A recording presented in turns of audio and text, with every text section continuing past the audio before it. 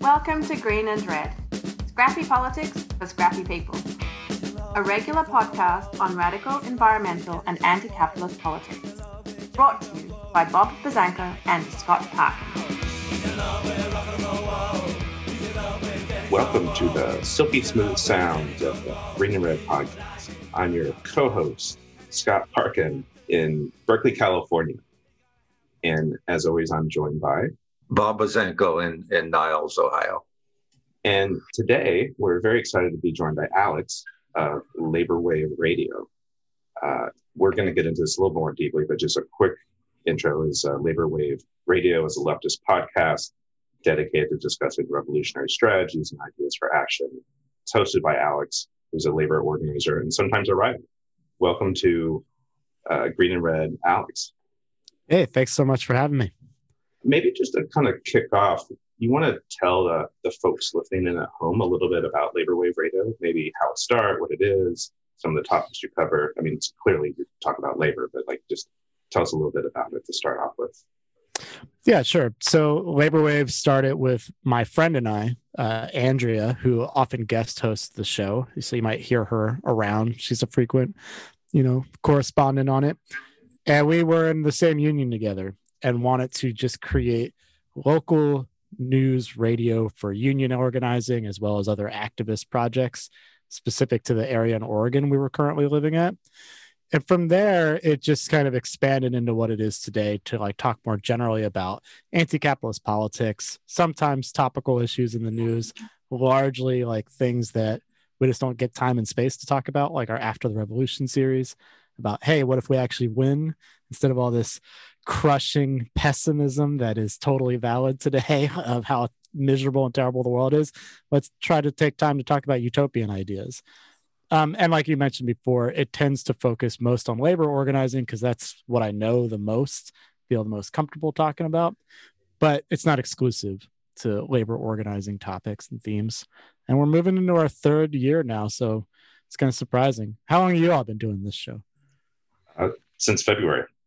Oh, okay. This is our first year. Gotcha. Yeah, we're still rookies.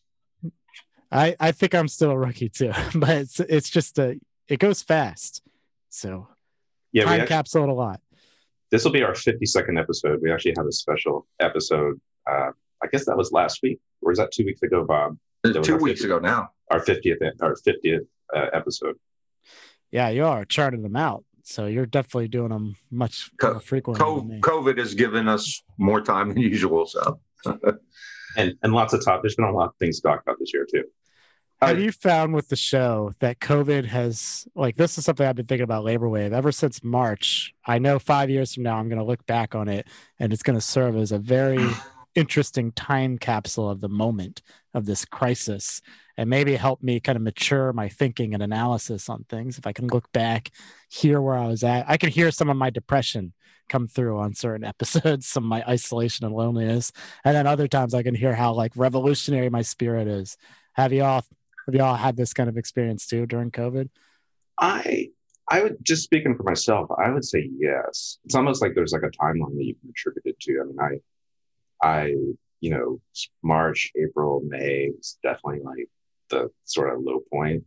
And then when the uprisings happened, I went out in the streets, we raised a lot of hell in Oakland in those first couple of weeks after the murder of George Floyd. And I definitely felt a whole new energy.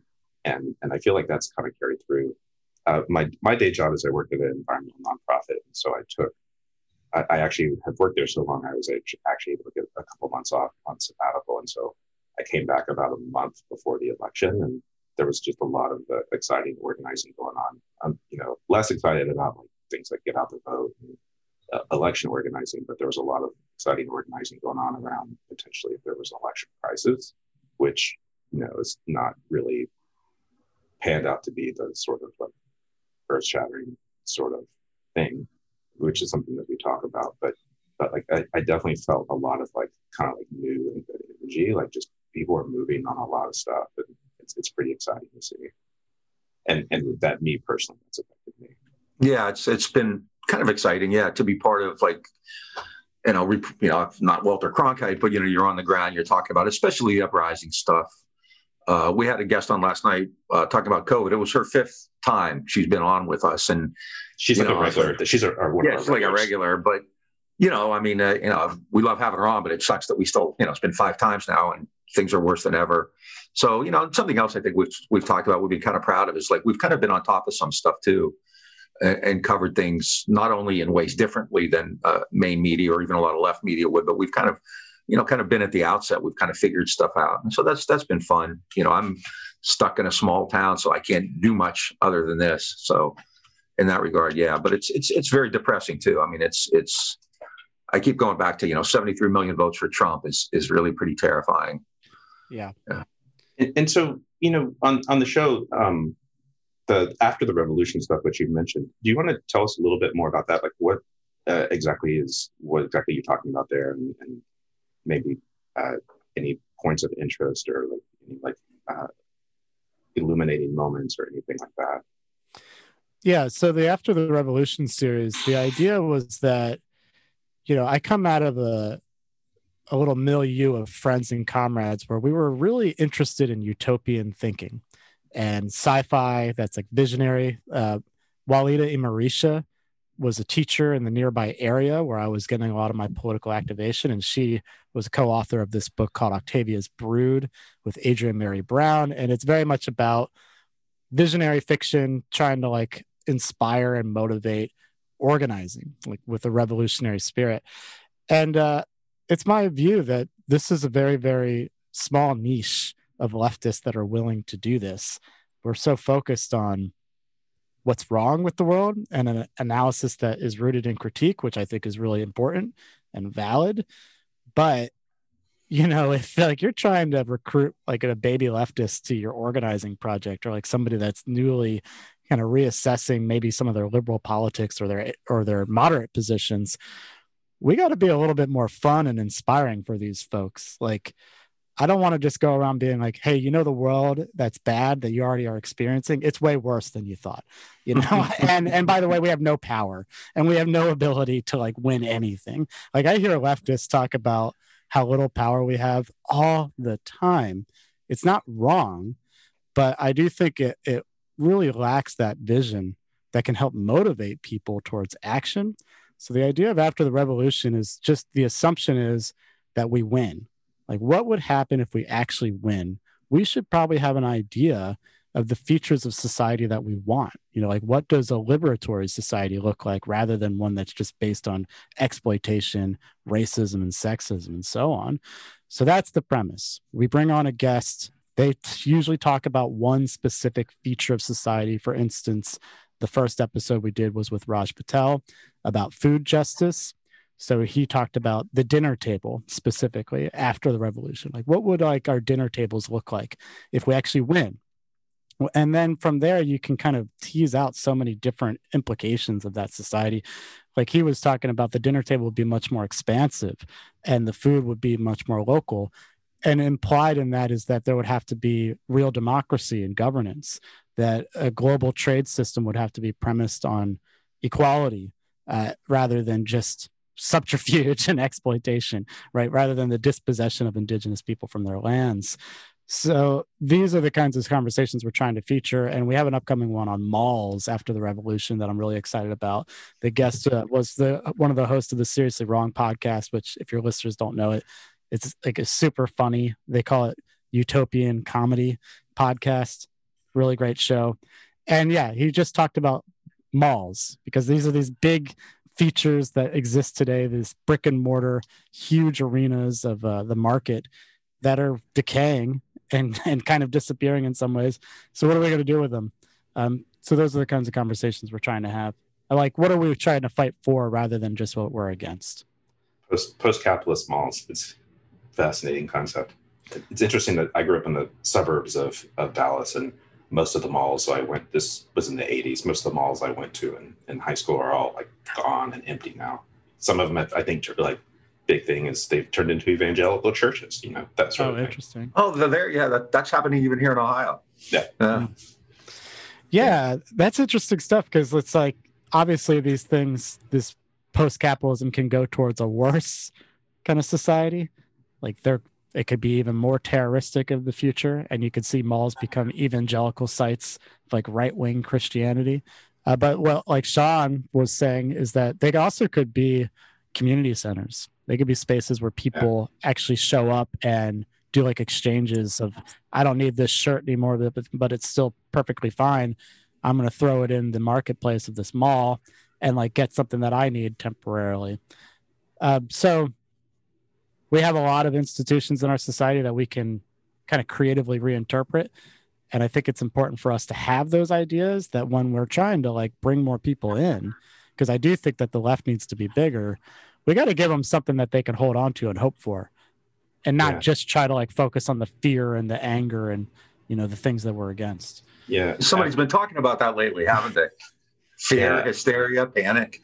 Absolutely. A big theme that we've been on lately is the left rallying around the sort of a threat of a Trump coup and talking about Trump and everything that he does, from like, you know, the 29 lawsuits, which he's lost all but one, or, you know, him bringing the Michigan legislators to the White House is like all of a sudden this like sky is falling sort of moment. And what we think is important to be talking about is like, well, let's actually talk about movements that should be moving on healthcare, on evictions, on jobs, things of that nature. And we've this year we've really seen this actually segues perfectly into my next question. Is like we've really seen this wave of mutual aid happen. You know, after the pandemic, we've seen this wave of wildcat strikes happening. It was happening before here in California. You know, we've actually had folks from the University of California Grad Students Union on talking about some of the wildcats earlier this year in Santa Cruz and Berkeley and places like that. But, you know, wildcat strikes even like became a bigger wave once COVID hit, and there were needs for better PPE and benefits and being able to take time off from work so you can take care of your kids, that sort of thing. And then the uprisings of George Floyd. And so we've seen this year has been a sort of like really lifted up to a new level. But in the last 20 years, we've really seen the emergence of anti-capitalist, anti-authoritarian networks that have a dynamic influence with like mutual aid and direct action. And so and just a couple examples, because we're both historians, that we like to throw out, you know, Seattle, the WTO, Common Ground in New Orleans, Occupy Wall Street, Ferguson, Standing Rock. And so, you know, thinking about this sort of like a very visible part of the movement is, even if the media and the corporate elite try to ignore it or dismiss it, is like, what do you attribute this to? Like, what is the sort of like motivating or like the foundation of this? It's a big question. Yeah. You know, I do think that for a while, these kinds of projects have had to have the infrastructure laid down for them. So like WTO, you know, as historians, maybe y'all can disagree with this, but my perspective is that people like to pose that the WTO moment was this kind of spontaneous explosion, that it came out of nowhere, right? There was like nothing like this anti-authoritarian network that preceded it. It was just gone. You know, there was no alternative. It was the Tina moment, and leftist politics were totally crushed. And then WTO happened, and like suddenly it's exploding again. But I think prior to that was actually a lot of base building, a lot of infrastructural work of like small organizations. And since 1999, I would say that, you know, it's ebbed and flowed. We had the ultra globalization movement. We had Occupy Wall Street, Black Lives Matter, Standing Rock. These have all been these experiments with laying down a cultural infrastructure and like a network infrastructure that really, I think we've had to, in some places, build from scratch. But because of that, what I'm seeing now is I believe these mutual aid networks are emerging out of these existing organizations, these existing practices, and they're really just a continuation. So I worked for a union in Oregon during prior to the pandemic starting, and then once the pandemic started, I was still in this particular union. We had really gone deep internal to that union in trying to expand access points for like average rank and filer members to get involved. We thought we can't just expect somebody to sign a union card and then the next day become like a steward or the executive council member. We got to like figure out more roles and capacities for people. So we started expanding the structure. And within that, people started doing things like potlucks and exchange programs. They even wanted to like create crafts for each other. So they had like a sewing group that would just meet and like create crafts and sewing products and things like that, just for the fun of it, just to be together. And then the pandemic happened, and that caucus that was created, that was just for sharing time, became a mutual aid caucus. Like it immediately changed its face. And they already had a lot of practice doing these kinds of communal activities. So they were able to expand on that. And they merged with like a county organization that wanted to do the same thing. They taught that county organization a lot on like the logistics that were necessary. And we were providing food, rides, grocery runs for folks for months and months in the early periods of that pandemic. A lot of that stuff kind of changed because the need started reducing. People started figuring it out. But that mutual aid network, I think what motivated it was that there was already a prior orientation to doing that kind of work. And I think we're seeing it just continue to expand and continue. Yeah, absolutely. We actually had some street organizers from Portland on back in August after the Wall of Moms and the clashes with the DHS strike forces. And that is one thing that they actually said is that, before they had been working on issues around climate or around, labor, and then they started doing mutual aid once the pandemic hit. Now they basically organize street actions against the Department of Homeland Security and fascists. Mm-hmm. Yeah, I mean, I think that like there's always a history behind these things. They don't just come out of nowhere. Sometimes I think we're in the position where we're maybe kind of chasing, the moment, maybe a little too much. Maybe we're too reactive. But a lot of times I think too, it's like these are organic outgrowths of things that we've already been doing. So we should keep laying down the infrastructure, building organizations, and those organizations can tie themselves to particular crises that happen, particular political moments. And that's what I think we're seeing with the mutual aid networks. I don't think it would be a hard argument to make that most of these networks came out of existing leftist organizations or grassroots community orgs, and they expanded or just organically branched off into these types of projects. I think this year's been interesting because, and this really kind of points to the stuff you talk about on your podcast about labor organizing. A lot of the stuff we've seen initially, I think was kind of decentralized and small. You have Black Lives Matter, which is a big movement, but I'm not sure how it operates organizationally. But otherwise, you just had people kind of coming into the streets, and they may have been involved with affinity groups or something like that beforehand. But then they constituted this amazingly immense, movement. 25 million people maybe participated in various actions this past summer. But I come out of an older left tradition, which stresses the need for organization, especially unions. And at the head of the unions, you have people like Trumka and Hoffa and Weingarten, who are, were part of Trump's reopening committee and have really, they're fossils in my estimation. So you want to organize, and you've seen it, but on the other hand, you've seen a ton of wildcats, which the labor leadership really hasn't sponsored. You've seen people going back into these toxic factories, meatpacking plants, and agricultural fields, which the unions have, cooperated with that. GM and the UAW are sending people back into plants which are just riven with COVID. So how do you reach out to these people when you have this organizational structure, which is really a barrier to the union presidents, the union leadership is kind of a barrier to expanding unions in the United States, and especially progressive unions. Yeah, I fully agree. I think that the labor leadership that you named, you're right. They're dinosaurs. They need to get out of the way. I don't think, though, that even replacing labor leadership is necessarily the solution that a lot of us lefties who pay attention to labor politics and union politics believe it is.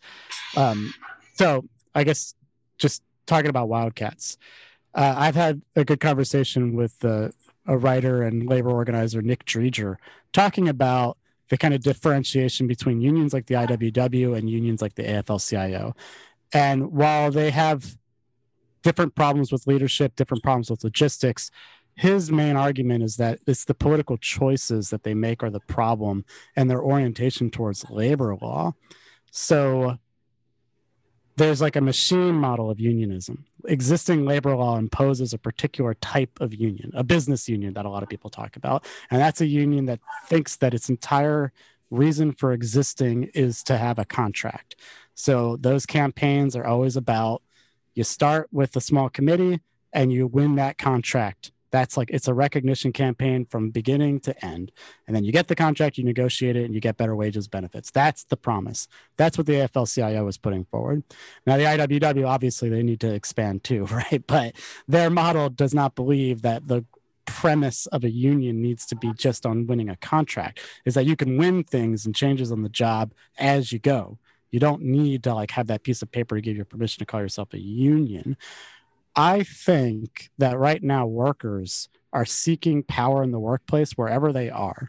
And when I talk to them, what I try to do is get them outside of that mold of thinking that they have to win a contract in order to make any changes on the job, because they don't care about Trumka. They don't care about Weingarten. They don't care about Hop. But like, if they even know these names, they're like, whatever. All I want is like a union to come in and help me build power in my workplace. If you go around telling them the only way you can build power in your workplace is by winning this recognition campaign and getting a contract, well, then you're setting them up for a particular mold of unionism. And that's going to encourage the rank and file to go in one direction. If you try to like cultivate a sense of like, you can win as you go, and maybe you want that contract at the end of the day, but it's not the only reason that you need to exist, then you could start seeing things like Wildcats start taking more, expanding. You know, you could start seeing these opportunities to break that mold of unionism. So I guess going back to your question, like, how do you reach them? I actually think workers are right there. Like, they're all there. They're all around. They're not hard to reach. Well, the problem is so many of the campaigns that we have in the labor movement are underground. Like, we don't talk about them because that's strategic, and they're all failing because they're all trying to steer workers towards a contract campaign. And we lose so many of those campaigns, and we don't even talk about it. Like, we constantly lose before we even get to the point of trying to file for an election. And even when we file for an election, we only win 70% of the time. That's what the recent reports came out this year. It's not a bad track record, but that means there's so many campaigns that we have that just go belly up before we even get to that point. So workers are there. They want unions to come in and help them out, but we're setting them up for failure all the time. And I don't necessarily think that a different AFL-CIO president is going to change that. I think that the rank and file has to break the mold themselves through things like Wildcats. Like, that's the real promise I see. And the pandemic, I think, actually provides a lot of opportunities for that, because it expands those opportunities for rebellion. Do you think these opportunities have been shifting since Trump came in, or, you know, it seems like there's a lot more militant labor action? I feel like the West Virginia teacher strike was Wildcat, Wildcat, or the UC grad students this year. That's been a total Wildcat strike. Do you think that's been shifting since Trump, or was that shifting before, or is that just the pandemic? Well, yeah, that's a tough question. I think, there was some of that before, right? Like, Occupy Wall Street was predicated by the uprising in Madison, right? So this was like rank and file workers really being rebellious. Chicago Teachers Union, that went big, did like a massive strike. That was prior to Trump. But I do think that Trump kind of intensifies the anger and frustration on the ground, and also limits the opportunities to go in that particular mold that I was talking about, because the NLRB, the National Labor Relations Board, has been so proactive in a Trump agenda that he's really restricted the opportunities for unions to win recognition campaigns. So when they don't have these opportunities, what are they going to resort to? Well, workers aren't unintelligent people. They know these things. And you talk about UC Santa Cruz. These were grad workers who are seeing a Trump board that is trying to even eliminate their classification as employees. So like, these folks know that they can't just rely on the courts, that they have to take power in their own hands. Wildcat strikes emerge from that, right? As well as frustration with existing leadership. I know their situation was a little different. But. So, Scott, do you want to tell all of our listeners and viewers how to learn more about the Green and Red podcast and how to support us? Thanks for listening to the Green and Red podcast, folks. If you want to follow us on social media, please check us out on Facebook, Twitter, and Instagram. Please go to our YouTube page and hit subscribe. And then if you want to become a donor or just make a one-time donation, go to greenandredpodcast.org and hit the donate link. And then to become a regular donor, or what is known as a patron, please go to patreon.com/Green Red Podcast and join the large and growing donor base that we have. Thanks. Yeah. If I can blurb the podcast for a minute, if you're new to this, we did a show with with UC California, with the California system grad students, the UC grad students early on. I think it was like a 9th or 10th show. And then our second show was with the great, brilliant scholar and longtime labor historian and activist, Stoughton Lind. We actually talked about some of those issues during the creation of the CIO. This kind of drive to get a contract, which is going to be structured and, basically prevent you from striking and kind of really limit what you can do in exchange for this, kind of better wages, which, after World War II worked really well. Working class people were paid very well in Youngstown, Detroit, Pittsburgh, places like that. Now, not so much. So, and I think, the issue, the people I mentioned, like Trump, Ken Hoff, I think have to go. But at the same time, you do have a bureaucratic structure. So even if someone who's more progressive, like, say Sarah Nelson became president of the ALCAO, there's a lot of stuff to cut through, to get the Teamsters to become democratic. It's going to take more than an individual. And I think, and which kind of leads me to the question I wanted to ask was, here in Ohio, 56% of union households voted for Donald Trump. And in 2016, I understand, I've talked to people who hated the Clintons for NAFTA, and they actually liked Bernie Sanders and Trump equally. But 4 years later, after the NLRB is dismantled, what few labor rights were left and how, Lordstown here is shut down, you had 56% of union households voting for Trump. And so it seems to me there's also kind of a cultural issue there.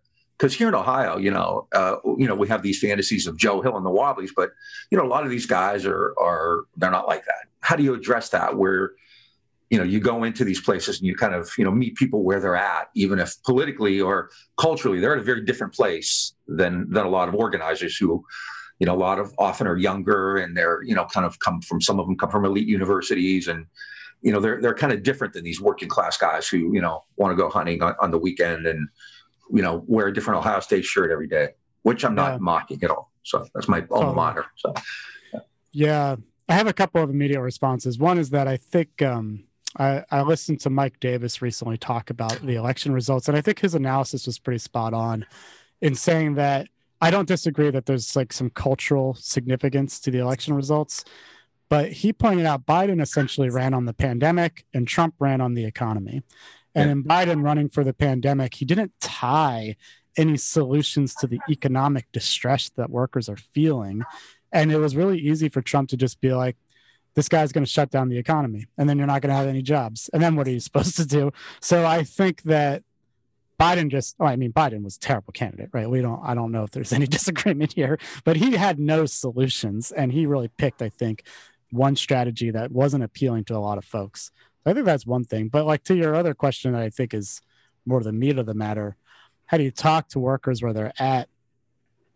I really set aside all those assumptions about people's predilections, about their political positions on things, whether they're conservative, moderate, lefty, liberal, whatever. I don't talk about any of that stuff. I just talk about their job. I go in and I ask them like, all right, what's one thing you want to change about your work tomorrow? Like you show up to the factory that you're working at for 20 years. What's the first thing that you would change if you had the power to do so? And I just go from there and then try to talk about the dynamic of power in the workplace.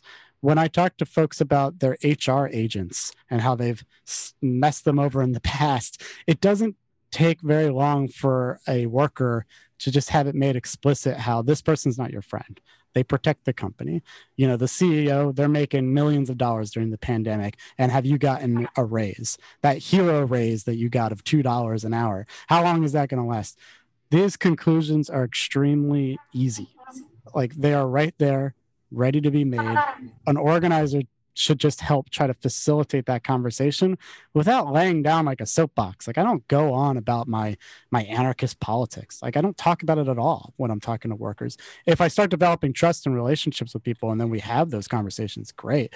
But you got to start with the relationship building first. And I think that that's what you're saying is like you meet people where they're at, set that stuff aside and just talk about power in the workplace. I think a lot of like organizers are really shy in doing that. Like they don't want to talk about power. They want to like just dance around these kind of deep questions and not make it explicit that like the root of capitalism is exploitation in the workplace, and you are experiencing that on the front lines. Boss makes $1, you make a dime, like that kind of analysis. Every time I've just put that forward, it is effective. Workers understand it. It doesn't matter if they're conservative. It doesn't matter if they go fishing on the weekends. It doesn't matter if they want to be a police officer. And like, that's like their hero. They get it. They understand. I'm making $15 an hour, working in really dangerous facilities. I never even see the owner of this place, and they got richer during the pandemic. It's not hard conclusions. So that's how I approach it. Yeah. I read the Mike Davis article, and I think another reason, Pelosi is just so horrific, and they just, reelected her. During the entire campaign, no one ever said, if we're going to shut down, you need to get $2,000 a month. We have to provide you aid, and we have this bill here, and they won't let it get through. Yeah. But at the same time, and Scott and I have talked about this, I'm a little less optimistic, because I do know people who, I think here in Ohio, if you went and said, we're going to give you health care, they'd say, I don't care, I'm still voting for Trump.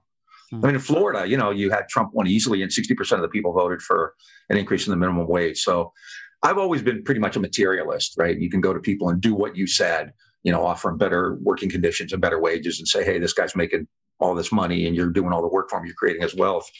But I do think that, after this year, those cultural issues tended to seem, I think, a little bigger than I thought they were. And I hope I'm wrong about that, because at this point, I think, and the people I talk to are older. They've already been established. They work, during the heyday, they make good money. Mm-hmm. But, these are guys who have great pensions because of GM, and they hate unions now.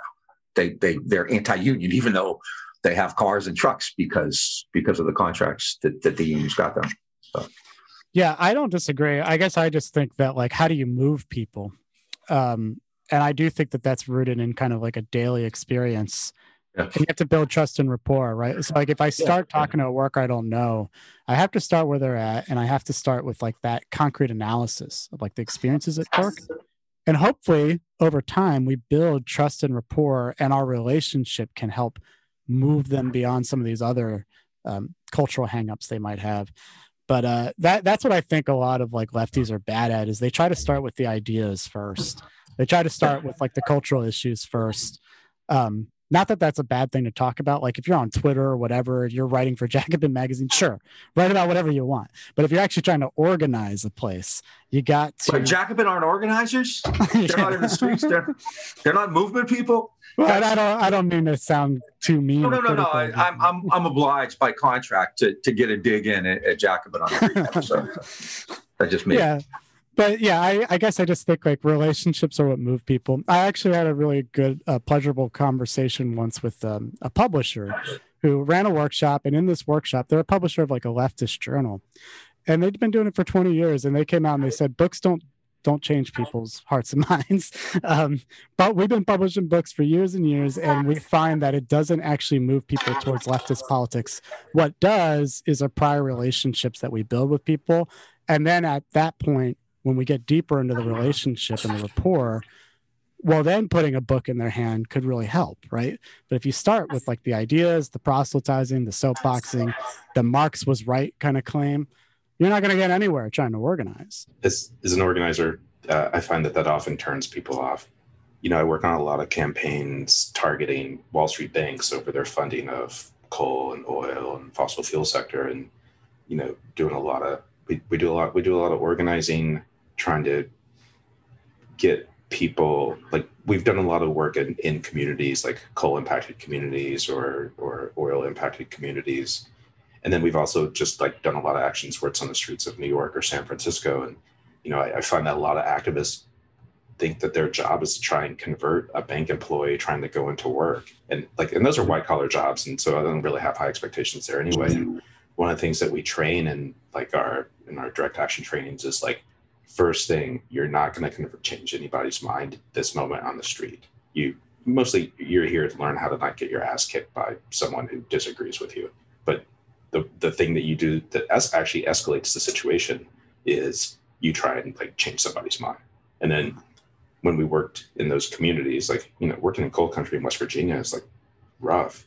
Like you definitely can't start preaching to like a coal miner or a person working on a mountaintop removal site about climate change. they don't want to hear that. Like they've already sort of had, there's probably also already a level of like cultural indoctrination where they don't even think climate change is real. And then when you're standing in the way of their vehicles trying to go to work, that's not going to help.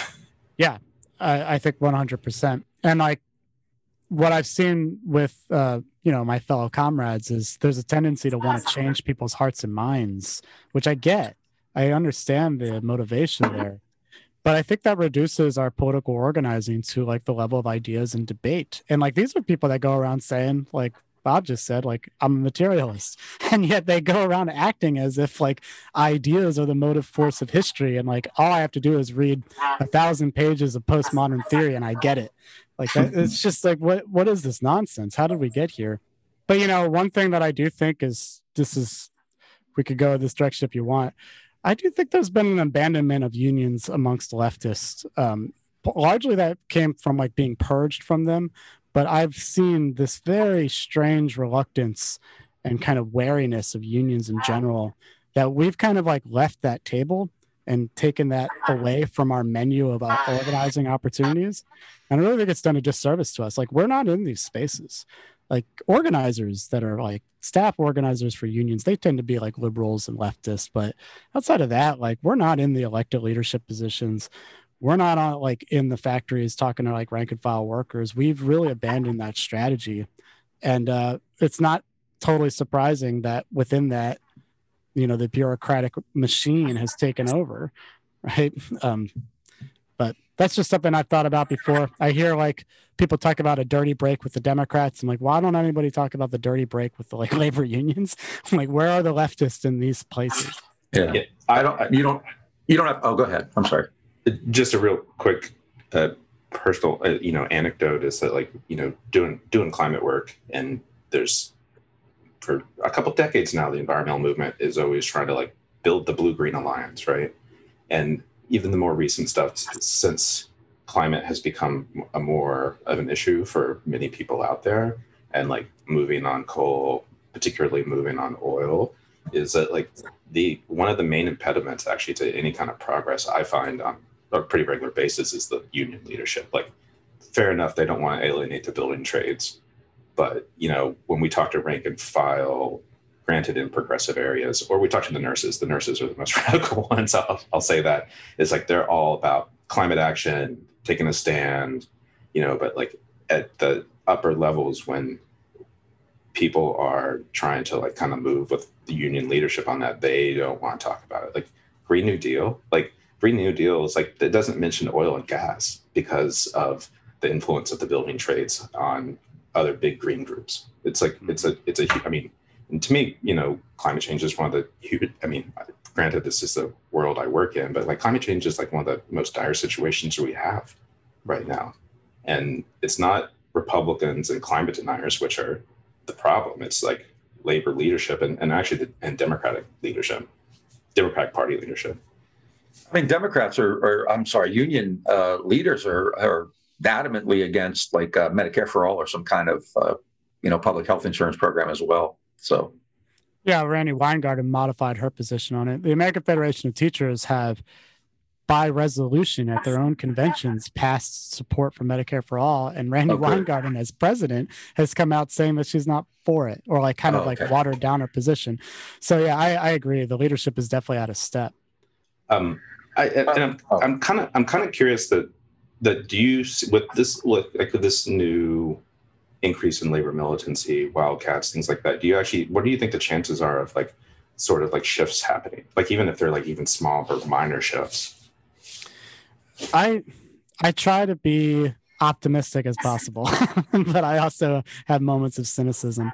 So I think the possibilities are there, but I think that the hindrances on these shifts really happening are really big obstacles to overcome, right? Like the labor leadership that y'all are talking about absolutely is going to desperately try to shut down any rank and file insurgencies that they see within their own ranks.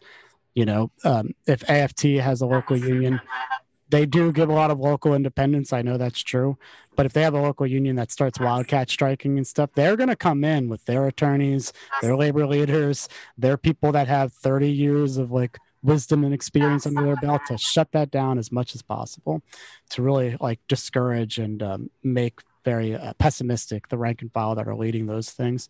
So I think it's kind of like analogous to how we look at Democrats and Republicans. They're both the opposition, right? One of them might have like the progressive speak that they use, but they're the opponents. Labor leadership is also opponents of workers, of like rank and file folks, like you're talking about. And a lot of these leaders, they believe that workers are like irredeemably conservative, like that they're backwards people. They're rabble rousers that have to be corralled and like led the way, you know. But, you know, the labor leadership, they're not leading us anywhere except for stuck in the same mold of capitalist exploitation. So I think there are possibilities, but I just think it's important to be sober in our analysis that like the labor leadership is going to be the first line of offense against any kind of militancy in the labor movement. Right. We've talked about that here before with some of our guests. So, what do you make of? Go ahead, Bob.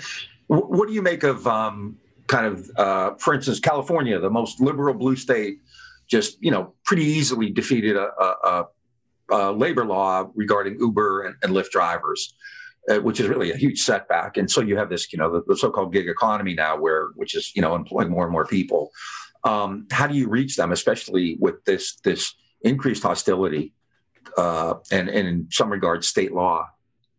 Yeah, I think that Prop 22 is really terrible. Definitely, like it's a big defeat. What I find interesting is that the reports that I was reading and some conversations I've heard is, the Uber and Lyft folks that were putting out propaganda ads and such, they really were predictably misinforming folks, but they were misinforming them as if it was going to help workers. And a lot of folks that were voting in support of this genuinely believed that they were like helping workers out. Like that's what they wanted. They wanted to help workers. And it's when you got this big money coming in and you need like a really extensive ground game, that's a seriously difficult challenge. Like I get it, because you have to basically talk to every single person and tell them like, that is misinformation that you're getting. And like, competing with that is difficult. I get it. But I think that there's something hopeful in the fact that a lot of the campaigning of Uber and Lyft was trying to claim that what they wanted to do was create more economic prosperity for workers and more support. And people were like voting with their hearts and minds, maybe, right? Like they're voting with their gut. They believed, oh, this is like a good thing for workers. That's the way I'm going to vote. Like, again, the question about how do you reach folks? I genuinely believe, as weird as it sounds, is that most people's baseline is communism.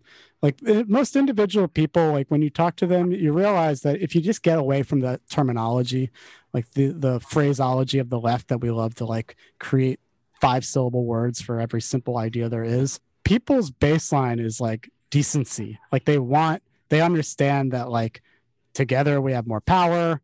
My family is like a network of support. Like that really equality, dignity, these are things that are desirable. And if you start talking to them about like exploitation in the workplace, you find like a lot of workers come to like ideas that sound pretty communistic in their attitudes. So like I just try to sweep away all these assumptions and stop thinking of like workers that have to be like kind of reprogrammed back in to like polite society or like the right ideas, and recognize that you just have to speak to them at this level. Like, I guess to be more concrete, my mom is an interesting person in this regard. When I was growing up, definitely conservative, had a lot of like bad positions on things, and in some places just kind of apolitical. I talk to her now, and if I just, I don't mention communism in our conversations necessarily. I can with my mom, at least. I can be that honest, but she talks about like the housing crisis. She was a victim of the housing crisis, and she talks about the pandemic and just says things like, we shouldn't even have to be paying rent right now. Like, why is it that landlords should even be making any more money? And this is a person that grew up working class, poor her entire life, never read a single sentence of Marx. And she's talking about things that are in the Communist Manifesto. Like, these are just basic truisms. There's just common sense. And I think a lot of the common sense, contrary to popular opinion, actually is like a baseline of like communism and leftist politics. You just have to kind of tease that through. If you're using words like even the Green New Deal, well, people already have an association with that. But if you start talking about the ideas, the aspects within it, based on a relationship of rapport, I think you can really move people there. But that takes a lot of time. That's organizing, right? That just means like stop trying to take shortcuts. We have to talk to everybody and meet them where we're at. And we have to organize them in their workplaces, build grassroots organizations. It's a deep grind, and it's just got to be methodical and patient all the way through. I don't meet many people who like their banker, their boss, or their health insurance provider. People bitch about all of those all the time.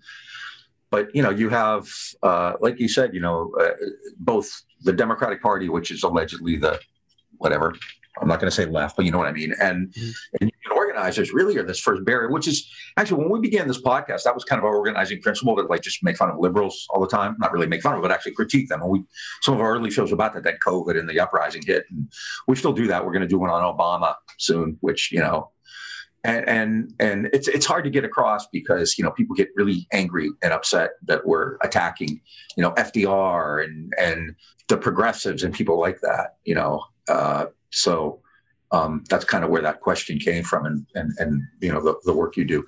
Before we leave, because I think we're getting close, do you want to just kind of tell us a little more about the podcast, how to listen to it, where to listen to it? Yeah, definitely. So Labor Wave Radio, all of the content is available for free. We don't try to create firewalls on anything. So you can just go to laborwaveradio.com. That's where all the episodes and content is, also like articles that we share. We're also on SoundCloud and Apple Podcasts. So if you just subscribe to those places, you can find the podcast. And I really enjoyed chatting with y'all. This was fun stuff. Yeah. And I really appreciate your point at the end there about organizing and, taking out the sort of jargon of the left and just talking to people about like the things that matter.